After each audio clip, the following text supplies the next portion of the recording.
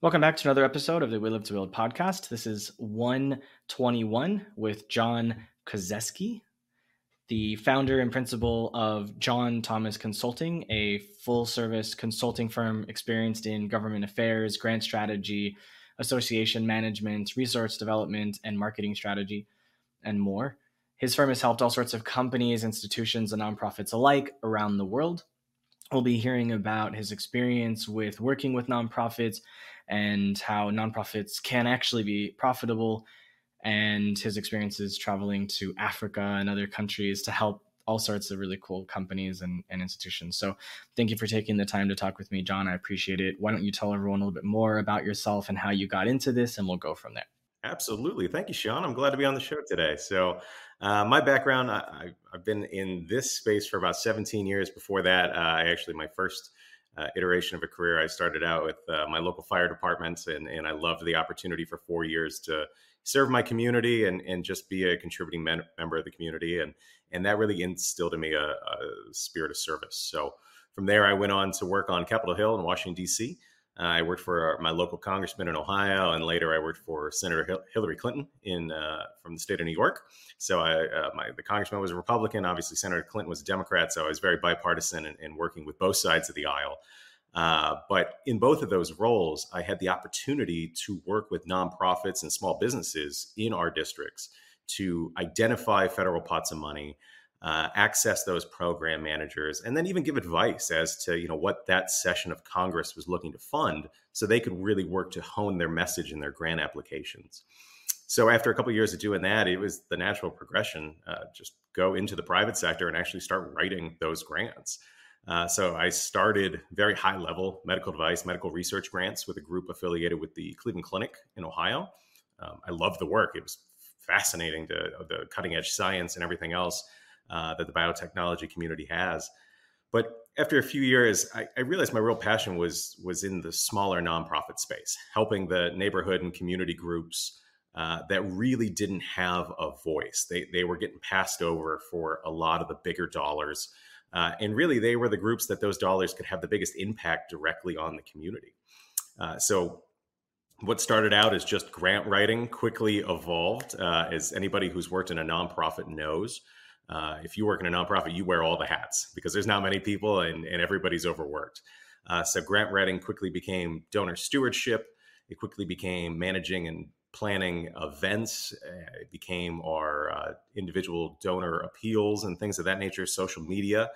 And then it evolved into overall organization management. So if you're going to wear all those hats, for some organizations, we started wearing the executive director hat as well, for groups that wanted to outsource their executive director roles. And so now I'm very proud to say that we just celebrated our 10th anniversary as a company.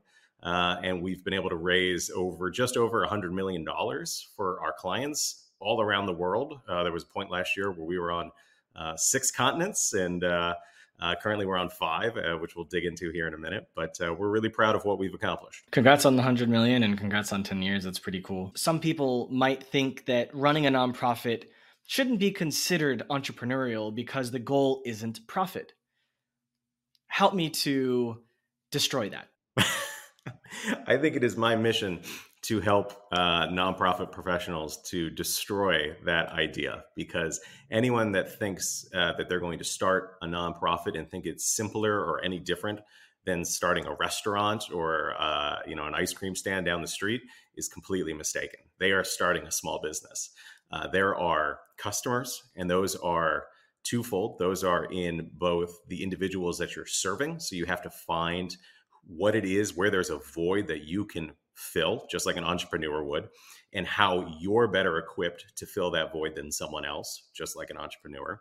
But you also have the stakeholders that are your investors. So just like you would with a small business, these are going to be individuals that are donating to you. These are institutions and granting foundations that are saying to you, you go out and you make this money and you make a difference with it, just like an entrepreneur does. So you have to take all of this into consideration. And then you have to have all the regular skills of an entrepreneur. So you have to have marketing skills. How are you going to appeal to both of those quote unquote customer bases that we just talked about? You have to have a financial background. You have to be able to balance your books and scrutinize every dollar coming in and going out, just like an entrepreneur does. It's absolutely no different. You have to have human resources skills. I mean, nonprofits, as they grow, either have volunteers or employees that need to be managed, that have to be appreciated, that have to show up to work every day and have a clear mission that you're leading them on to make a difference. So overall, I always say that you're just starting a business that's not going to turn a profit. How would a nonprofit juggle operational spending versus spending on the mission, right? Because they're very different. They are extremely different, and I will say one of the more difficult parts, especially when it comes to donors and grant funders, things of that nature, more and more we're seeing groups saying we don't want our money going to organizational spending. We don't want it to go towards overhead, as they call it. But we all know that to run a business or to run a nonprofit, it takes overhead. There's no question about it. I mean, some organizations can be 100% volunteer-led, pushing 100% of their dollars into the community, and that's wonderful. But it's very hard to scale that kind of impact, and it's very hard to grow. And really, honestly, it's really hard, I say, to scrutinize those dollars because it's volunteers. So they're not there every day balancing the books deep into the figures, making sure every dollar is accounted for. So I always make the argument to institutional funders or donors of you actually want some overhead because that's how you ensure that your dollars are being properly spent. I know when I was in China, my first supposed business actually ended up getting pigeonholed as a nonprofit by the people. So basically it was a live speech event. And the guy I started it with, his goal was, I don't want to charge people for this, I don't want them to pay for the tickets, but like we could sell coffee and drinks and all that and like use that to pay for, whatever we need, whether we're renting a room, etc. And after that event, it became almost impossible to start charging for because we had 100 people at that event. And then we got 250 at the next event. Then we had 400 at the next event, right? And then the government picked us up and they started sponsoring us with media coverage and other sorts of opportunities where we basically couldn't charge. And so we had to do okay, you can buy water, you can buy the VIP dinner and all that. And between all of those things, my partner and I barely made enough money to cover our own costs. And we were doing this full time. So I ended up actually going broke doing it for 2 years, but it was an incredible experience the entire time. And I tried desperately to get people to donate, to give us, grants or funding in a sizable manner so that we could, build a team, because I was doing everything that wasn't on the day, right? I would spend the entire month finding the guests, scheduling them, preparing their speeches with them, making sure their PowerPoints made sense, getting them in advance so I could put them all together, dealing with the videographer and the other people that were going to be taking photos, and meeting with the volunteers to make sure they were actually going to show up and what they knew what they did. And I had to create standard operating procedure documents for all of them, so they knew, and I had a diagram of the venue so they knew what spots they were going to be standing in, and based on that spot, what role they were going to be playing that day. And on top of, creating marketing materials and doing promotion and going out and promoting the event at bars and clubs and other places where, other events where people would be. It's it was 80-hour-a-week job. I was getting $200 a month to do it all. I was in China, so I wasn't dying, but I still couldn't pay for anything. And it was extremely frustrating because I couldn't build a team to help me full time. So I totally understand. And that's why I was I'm never doing nonprofit again. But what I learned from that experience, so I was 26, 27. And what I learned from that experience was you should never attempt to help people until you can take care of yourself first. Because if you can't take care of yourself, you don't have the energy to help others. There's someone I know, he calls it serving people without a cup that's full. Right? He's if your cup's not full, you can't fill other people's cups. That's 100% right. So I totally understand the operational spending. That's why I asked the question. And I'm yep, you can't do anything without people, at some point. Because we had government officials from other parts of China flying to our events and offering for us to set up in their cities too. And I'm like, I can barely handle the thing I have now. How am I supposed to do this? Because it wasn't an online thing, right? It's not like you can scale globally by just having people promote you in different regions. Like, no, you have to physically set up. Just couldn't do it. Had no ability to scale. I guarantee anyone that works in a nonprofit or has worked at a nonprofit that's listening today is saying, I know exactly what you're talking about. Working 80 hours a week, being wildly underpaid.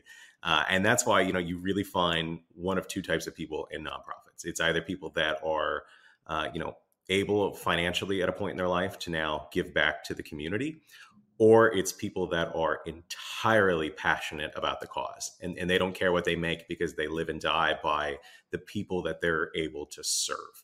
And so it is a labor of passion, as you found out, certainly over those 2 years. Yes. What was important was the relationships I built out of that. And I'm still close friends with a number of the speakers and audience members from that event. And that's really cool, because I've known them now for almost 10 years, some of them. That's incredible. So beyond what I just expressed, what are the other huge problems that you've seen in running a nonprofit? But it's no different than running a business. So you run into, for example, we're heading into a recession here in the United States and arguably globally. And so, that the same way customers get tighter with their dollars, so do donors, so do institutional funders, even for that matter. And so that becomes very difficult, where you have to be able to pivot and change parts of your mission and be able to realize where you can cut to still survive. I think there's always the problem of trying to stand out. There is a record number of nonprofits in the United States today. It is an incredible figure, and it's into the millions. And so knowing that and still trying to figure out a way that you can stand out amongst all that noise to donors, to funders, and I think we saw a lot of that during COVID. Just like small businesses, a number of nonprofits had to close their doors because it was even more difficult to stand out in this electronic environment. Arguably, some of that is good, though, because to a certain extent, those people didn't go away. They were able to join forces with a lot of other nonprofits that were like-minded and be able to create what we call collective impact, which is something that a lot of funders want to see today. So anyone looking to raise money for their nonprofits or even start a nonprofit, it is tremendously important to find others that you can work together with. And that's something that we've seen a lot in the last few years. So how can a nonprofit actually stand out? There's different ways to do it. First and foremost is to be, transparent. The more transparent you can be with your donors and with your funders, the better. And that is to have clean books. That is to always have reporting standards. There are companies like GuideStar and others that actually rate nonprofits, and a lot more funders are turning to those organizations now to delineate between groups. I think getting very creative in your marketing standards nowadays is really important. Gone are the days where you can just write a few things on Facebook and hope that the dollars will come in. We're pushing ourselves to basically become marketing experts as to how do we stand out, what resonates amongst our donors and what doesn't. And so that's a fun and unique challenge. And really, at the end of the day, it's no different than a small business. It's being the best at what you do. So finding ways to benefit the most number of people that you can with the least amount of dollars and still make a difference. Those facts and figures really are what are important. So you said accounting standards. You're referring to GAAP? Yes. Yeah. Okay. So for anyone who doesn't know what GAAP is, it's generally accepted accounting principles. And I interviewed someone about this like 50, 60 episodes ago. Her name was Angela Rice. So if you're interested in knowing more about CFO practices, accounting practices, how to protect yourself from people screwing around with your books, your employees or partners, then definitely go check out that episode. So we've established that being a nonprofit generally is way harder than being a profitable business, mostly because you're constantly fundraising. You're not really allowed to spend the money that you're fundraising for like building a team, managing the team, and marketing yourself to be able to be sustainable. Which leads me to the idea that I had years ago, which was, why don't all nonprofits run profitable activities and just use that profit to support themselves? And sometimes that's another company. So they'll say, I'm going to create a second company. This company is going to offer services. There's multiple ways of looking at it. I'm curious to know what you think is the most common one. But I've heard of like a nonprofit starting as a for-profit and then using profit to create the nonprofit and fund it, which is something that I was hoping to do with my tech company, where we were for-profit to start with the concept of let's use 10% of our profit to just fund another, nonprofit, or getting for profitable companies to pledge a yearly amount of their profit in percent, so you don't have to beg every year, or having your nonprofit actually do things that generate income so that you can use that money for your own operating expenses, and the donations and grants and all that can just go directly to so there's many different ways of thinking about it. What percentage of nonprofits do you think this way, and what percentage of them are actually doing something in this realm? I think the only answer to that is not enough. And because exactly what you just described there works both ways, and I've seen it wildly successful. So, some great examples of that are schools for students that are looking, non-traditional course of education. And then what I've seen very successful is that once they graduate, they create businesses of their own where they go out and do service in the community, and that generates funds back to the nonprofit school so that they can continue that service. And that's everything from landscaping to restaurants and things of that nature, pet care. I mean, it's really some incredible things that we all use every day. And if you can do some global good with the money you were going to spend regardless, then why not? And so that message works very well for those nonprofits. On the flip side, you really hit the nail on the head on the other part of it is for-profit businesses that realize, hey, you know what? My services that I offer, there's a lot of people out there that can't afford them, and I can't afford to give it away for free. But that's where my services would do the most good. And so a lot of those for-profits then will start nonprofit entities that go out and pursue funding, essentially that offsets the cost of their services to underserved communities to utilize that. Now, keep in mind, there are laws that regulate how much can be spent directly to the for-profit company. There still has to be a proper bidding process. They can't just be a pass-through. And even a certain amount of their income has to go to auxiliary services. So not just to their for-profit company, but to other entities as well. But generally, again, that goes back to that collective impact where their nonprofit can work with other groups that augment their services that they're offering. So at the end of the day, everybody wins. So you're saying there's for-profit companies that will go out and look for grants? I mean, there's grants out there that for-profit companies can certainly go for. Most of them are around workforce development or job creation, expansion, buying buildings and properties, things like that. And those have always been available. But 90% of grants that are out there are for nonprofit entities. And so that's where a lot of for-profits find that nonprofit part to either, again, pay for some of their services to groups that otherwise couldn't afford it. And you see that a lot in counseling services and other social services that are for-profit companies that are trying to expand their reach. But also, too, they're just using it as an arm to do good. And sometimes those nonprofit entities are just an affiliate of the for-profit and could do an array of things. So if you're running a for-profit and you don't really have the energy to set up a nonprofit and go hunting for grants and all of that, what are some things that you can do to support nonprofits or your community or anything like that? There's a lot of different ways to go about that. And what's exciting to me is, having been in this business now for, like I said, 17 years, I've seen more corporate citizenship in the last 4 years than at any other point in my career. And the trajectory is very positive. Forever, the local store in the corner would sponsor the kids' baseball team or the Boy Scouts or whatever that is. And that still continues today. And believe me, that's the lifeblood of a lot of those smaller nonprofits. You see sponsorships and things like that with medium-sized companies, and then even the larger companies are putting so much more emphasis on what's called corporate social responsibility giving, or CSR. And they're hiring full-time staff and in some cases departments that manage that corporate citizenship. What can we be doing in the community? This isn't our foundation giving money. This is our actual corporation putting money into the community to solve a need. And so, we're seeing a lot more of that. But, for those people that have for-profits that say, hey, you know what, we're heading into a recession and we can barely get by. So the idea of me giving away, 5 and 6 figure sums of money probably isn't in the cards for 2023. I say, look around to your workforce.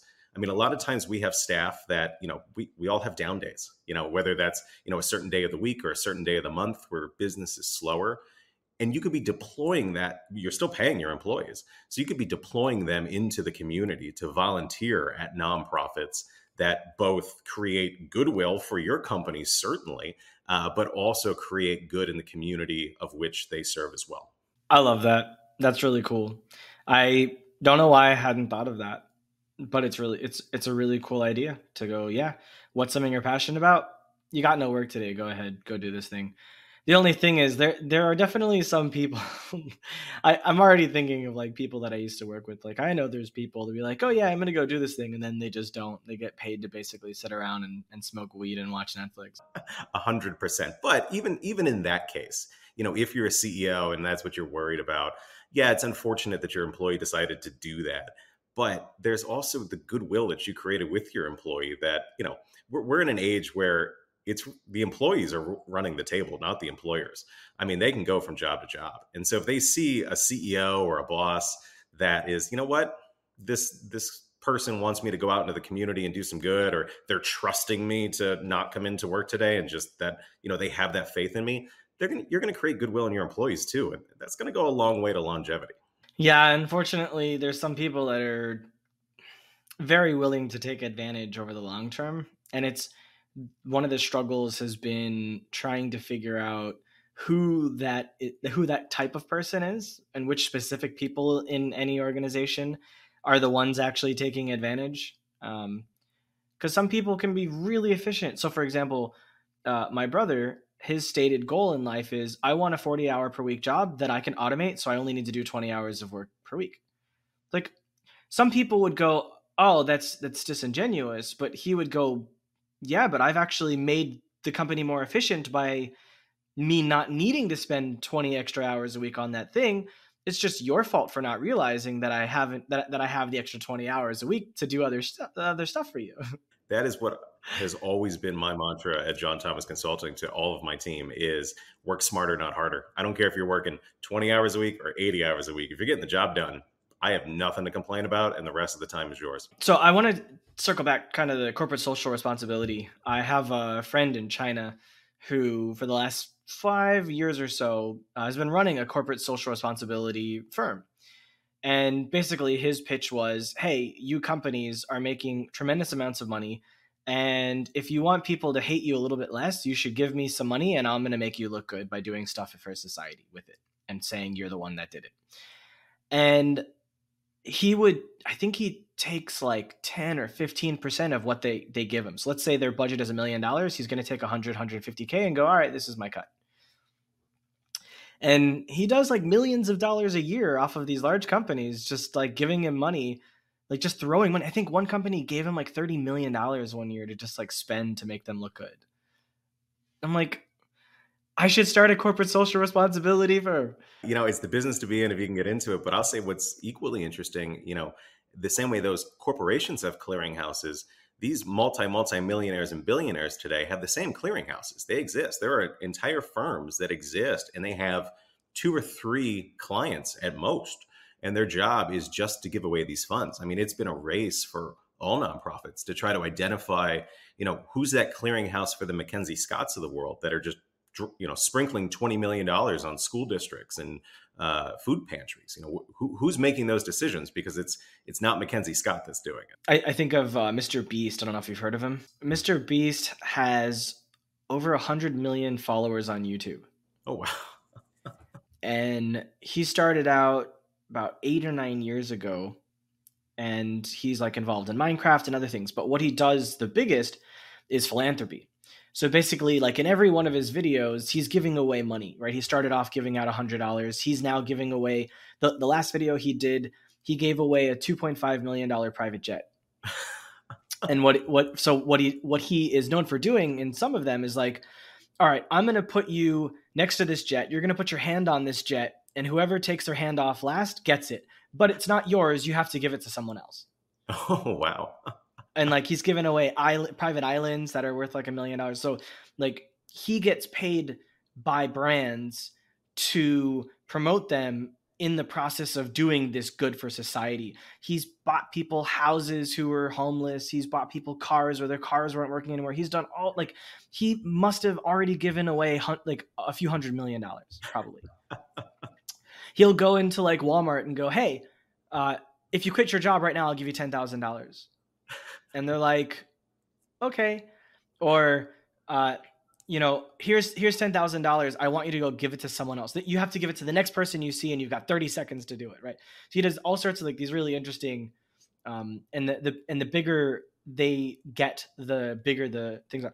But the whole thing is, his model is give me as much money as you can, and I'm going to give more of it away than you give me, and I'm going to do it because I want to help people, because life is hard and people are struggling, and like if at least one person doesn't cry in one of his videos, like the video is a failure, basically. It's amazing. And, I love videos like that because, they're entertaining and all that. But most importantly, I always hope that they're inspiring to people to realize, you know what, you may not be able to give away a private jet or an island, but maybe you can give away $20, or maybe you can buy the coffee for somebody behind you at Starbucks. And, to that person, it's just as exciting and it's just as inspiring. And so, that those sorts of things can really have a really positive spiral effect. Yeah, there's times when it's like when I was in Portugal, there were a few people that were clearly homeless hanging out around supermarkets. And you would see person after person walking by, ignoring them. And like, fair enough, they're sitting out there. They're trying to, for whatever reason, they're hoping people will give them something without having to really do anything for it. And it's so hard to know if they really need help or if they're just lazy, right?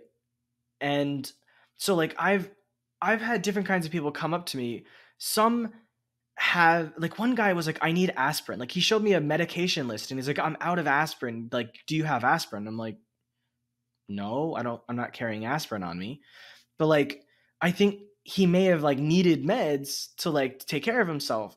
So like in those situations, it's like, if I can help, yeah, I'm going to help. But like, if you just ask for money, then no. Like I was at Wells Fargo Bank yesterday trying to get some notary work done. And a woman stopped me before I entered and she's like, look, this is my car and I'm out of gas. I have no cash on me. Like, can you give me, a few dollars for like a gallon? I was like, I don't have cash on me. She's like, oh, well, can you go into the bank and get cash? I'm like, I don't have an account with Wells Fargo. I'm just going to get a notary service done. So like in that situation, it's like, yeah, I know it's only a few bucks, but like, is she just trying to pawn a few dollars off me? Like who is this person, right? So it's so hard to know genuine need from like scammers. And there's so many scammers. It's so very true. And there are, and I'm not going to sit here and say there aren't bad people out there, because there surely are. And trust me, running as many charitable groups as we do, we unfortunately come across them. And we can usually recognize it pretty quick when somebody's just trying to take advantage of goodwill. At the same time, though, you really highlighted, as a society, we have become very cynical, and because we have to be, and to protect ourselves in certain cases. But, a great example of that is, I run a pediatric cancer foundation and we provide emergency financial support to the families while the children are in treatment. And, we've run into a lot of organizations that say, that's great. Certainly we want to help the kids, but what's wrong with mom and dad? Why can't they provide for them? Why can't they, work a little harder? And we really have to lay out that, you don't understand. When a child's in treatment 5 days a week, 6 hours a day, I mean, nine times out of 10, if they're fortunate enough to be a two-parent home, one of them is leaving their job, because this becomes a full-time job, because then you have to be with the child at home. You have to make sure they're taking their medications. And then once we start to draw that out, and then, think of, we illustrate, you go from a two income family to a one income family, and you have all of these medical expenses, and you're parking at the hospital, and you're eating takeout because you're away from home for hours every day. It's very, very quick to fall behind on the bills. And so we find, back to your example, we really have to illustrate what the need is and why that need is there before people open their wallets. Yeah, I came across this really cool TikTok account like a month or so ago. There's a guy, I don't know where in America, runs like a gas station and like it's like a 7-Eleven kind of a store. Like there's like a little store attached to it. And he will show people that are clearly homeless or really poor coming into a store and trying to buy things. And like, they're not trying to steal or anything. They're just trying to do the thing, like they need something. And like he'll tell their stories on TikTok. And then his followers will then like donate money because they feel bad for these people and they want to help. And there was this, and so part of his videos, he'll show follow-ups to their stories where he's like, where they come in the next time and he starts recording and he'll like say, oh, my followers sent $500 and like a pair of shoes because they know they saw your shoes were falling apart. It's like, I love to see that. He's got like 400,000 followers on TikTok. And he had this one woman and her son, and the son needed some kind of surgery, and the woman like would make street food. She had like a food stall. So he actually had someone make her a new food cart because hers was falling apart. And he like pre-filled it with all of the ingredients she needed for like, I guess, a few days. And the subscribers to his channel ended up donating like $10,000 towards his surgery, so that she didn't have to work so hard during the next month or two, so she could be with him and spend time with him and pay for part of the surgery. It's like, it's so cool to see stuff like that in particular, because those people are a part of his community.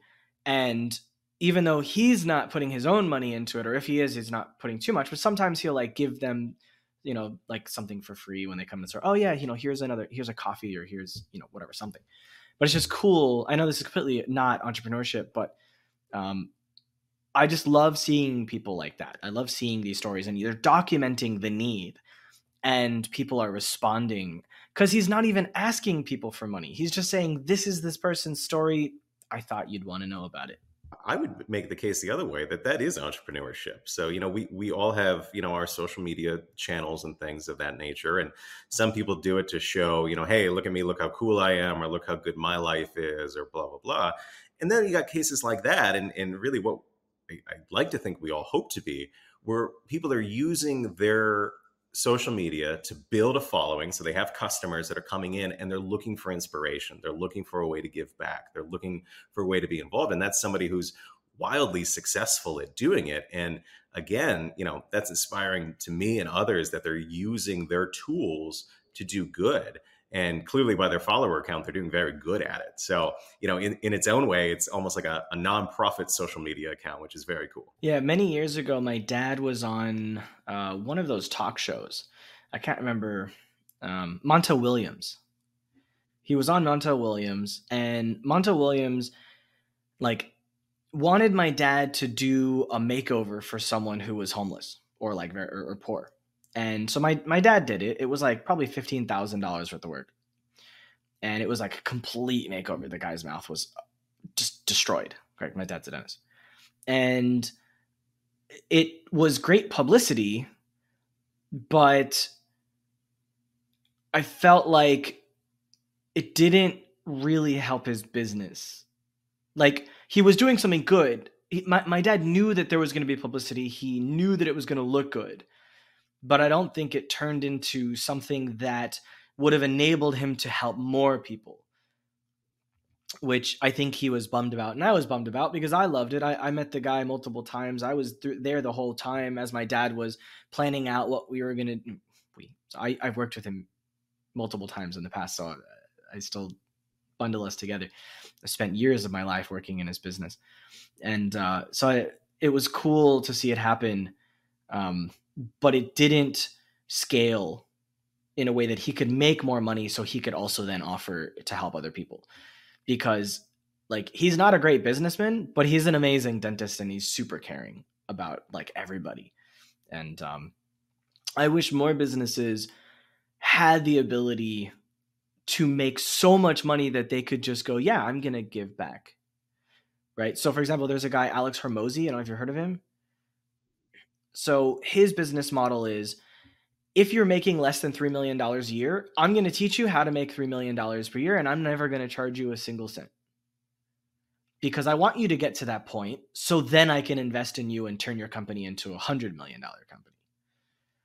So there's stuff like that that's really cool. So like what I'd like to be able to do is, you know, with my consulting firm, I'd like to be able to make so much that I can afford to have the time to mentor people who are just starting out in their entrepreneurship journey. I did it before when I was doing my consulting years ago, and I loved it.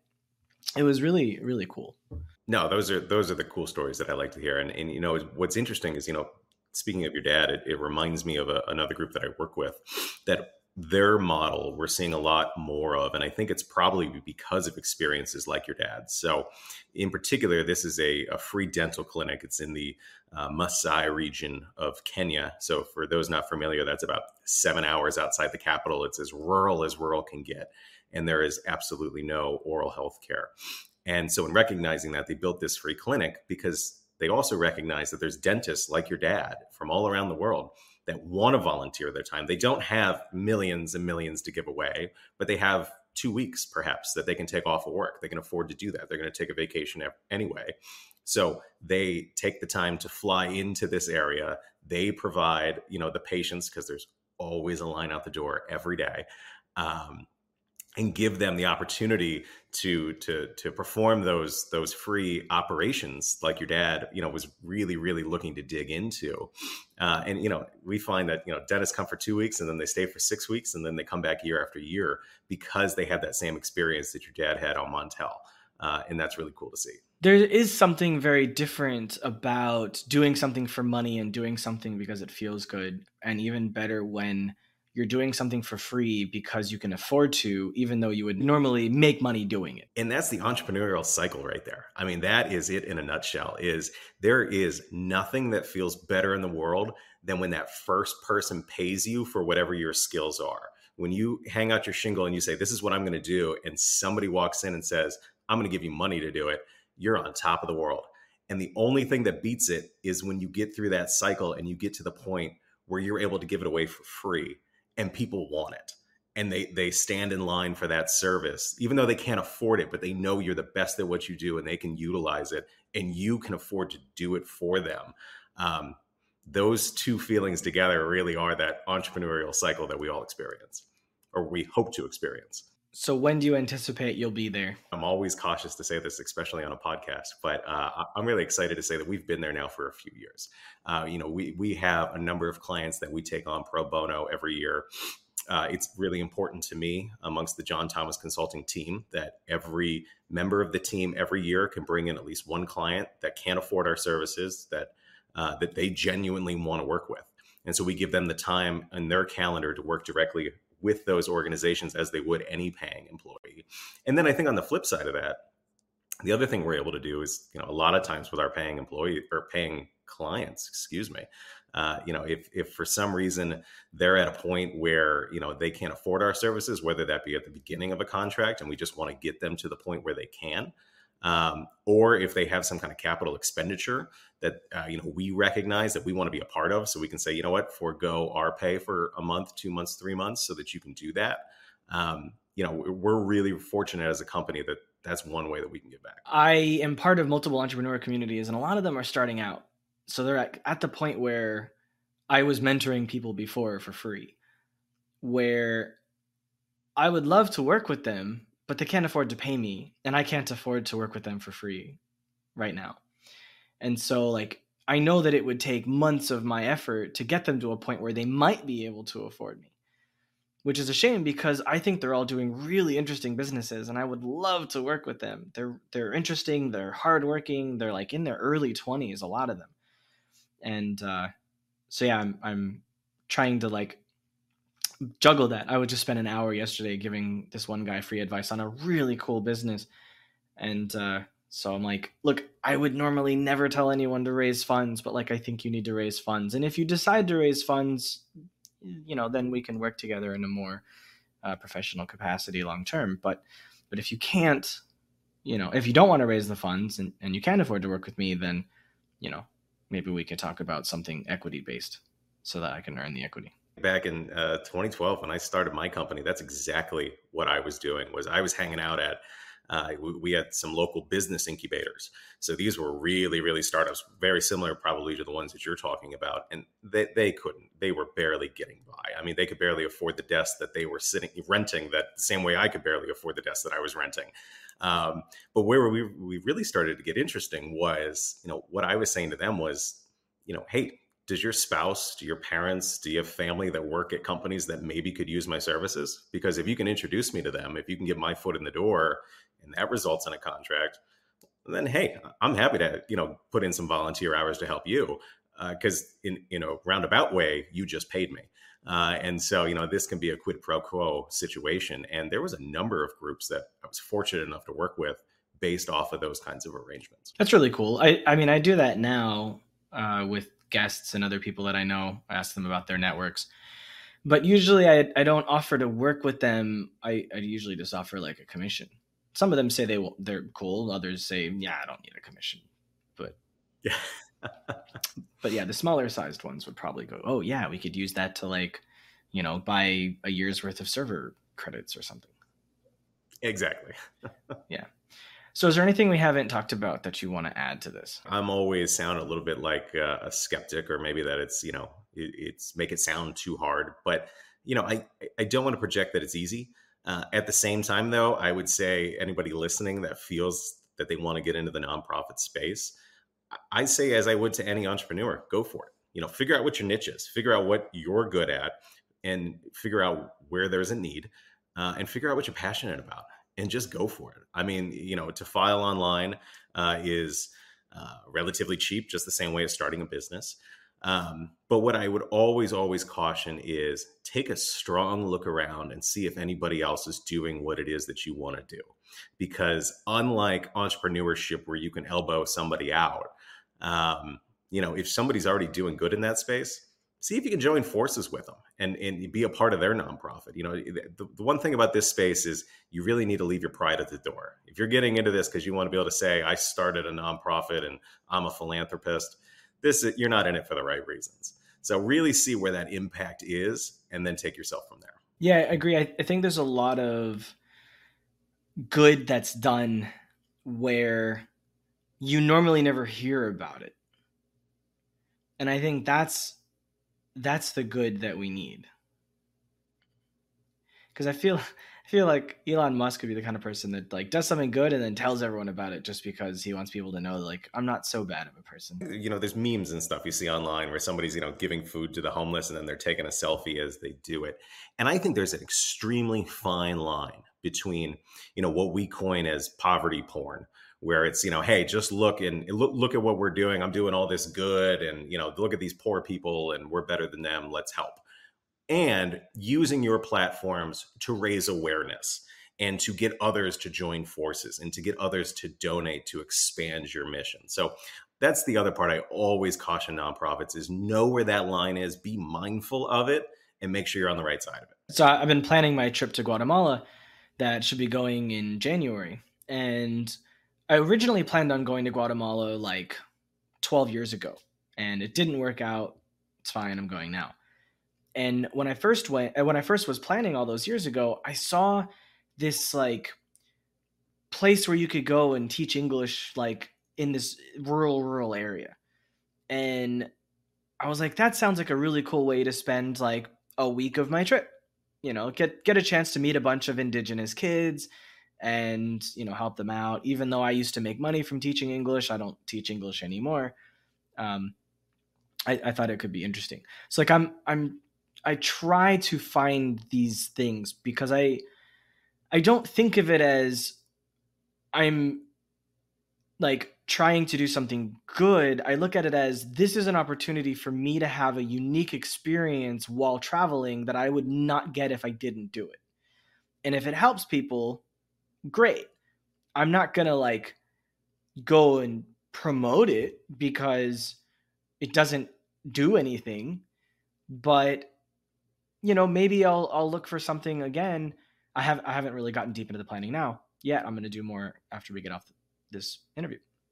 But like maybe I'll look for something like that, or maybe I'll look for that place and see if they still exist. And then maybe talk about that experience in one of the episodes and promote people to, because like a lot of the people that are listening are entrepreneurs, and a lot of them are digital nomads as well, nomad entrepreneurs. So like we're all stressed as hell. We're all like dealing with a lot of trauma from being entrepreneurs. Like I have PTSD almost from my tech company. Like I get panic attacks and anxiety. Like it's nasty. And it's like I feel like this would be a really great way to like spend some of that time as we travel around doing cool stuff. So maybe that's an episode. First and foremost, I think you and I could set up a support group because as an entrepreneur, I can't remember the last time I didn't wake up sweating, first thing in the morning, panicked about what do I need to do? That comes with the entrepreneurial space, certainly. And we all, have to survive through that. But no, I love your idea. And it's so in line with my philosophy. So, you mentioned at the top of the show, my recent trip to Africa, and what we did on that trip is what I always try to do when we travel abroad is, get out of the city center, get out of the hotel. And the best way to do it is find a place that you can volunteer, no matter what it is, because it's going to take you to a part of town that as a tourist, no one's ever going to see because nobody's ever going to go there. You're going to do some good and you're going to meet some real people from that country and you're going to understand it. Yeah, you can go to the restaurant and go to the mall and maybe you'll speak the local language a little bit and have fun while ordering your dish. Get into the community and see what they're doing, because it's not only going to make your vacation incredibly memorable, but you're going to be more fulfilled on that trip than you ever could be. And that was something that, like I said, in Africa, we were able to do, in South America. And it's a real traveler's philosophy we try to stick to. Great. So how can people follow up with you? Well, by all means, I visit the website, johnthomasconsulting.com. I'm on Facebook. I'm on Instagram. So by all means, please reach out. But my contact information is on the website. I'm always willing to give some free advice. I'm always willing to point people in the right direction. And who knows, there might be an opportunity for us to work together. All right. Sounds good. Thank you very much, John. I appreciate it. So don't forget that entrepreneurship is a marathon, not a sprint. So take care of yourself every day. And if you're thinking of starting a nonprofit, just know it is a lot harder than doing a for-profit for many reasons, but that doesn't mean that it shouldn't be done. And if you're running a for-profit and you want to give back, there's many ways that you can do it. You've heard multiple ones here. I'm sure there's many other ways that we didn't mention, but talk to your team, see how you can support them and their desire to help, and see how you can make your company better by pushing them in that direction to help and putting some of your profit into helping, areas that need help. So thanks again, John, for raising awareness about this. And we'll be coming back to you next week. Sounds good, Sean. Thank you so much.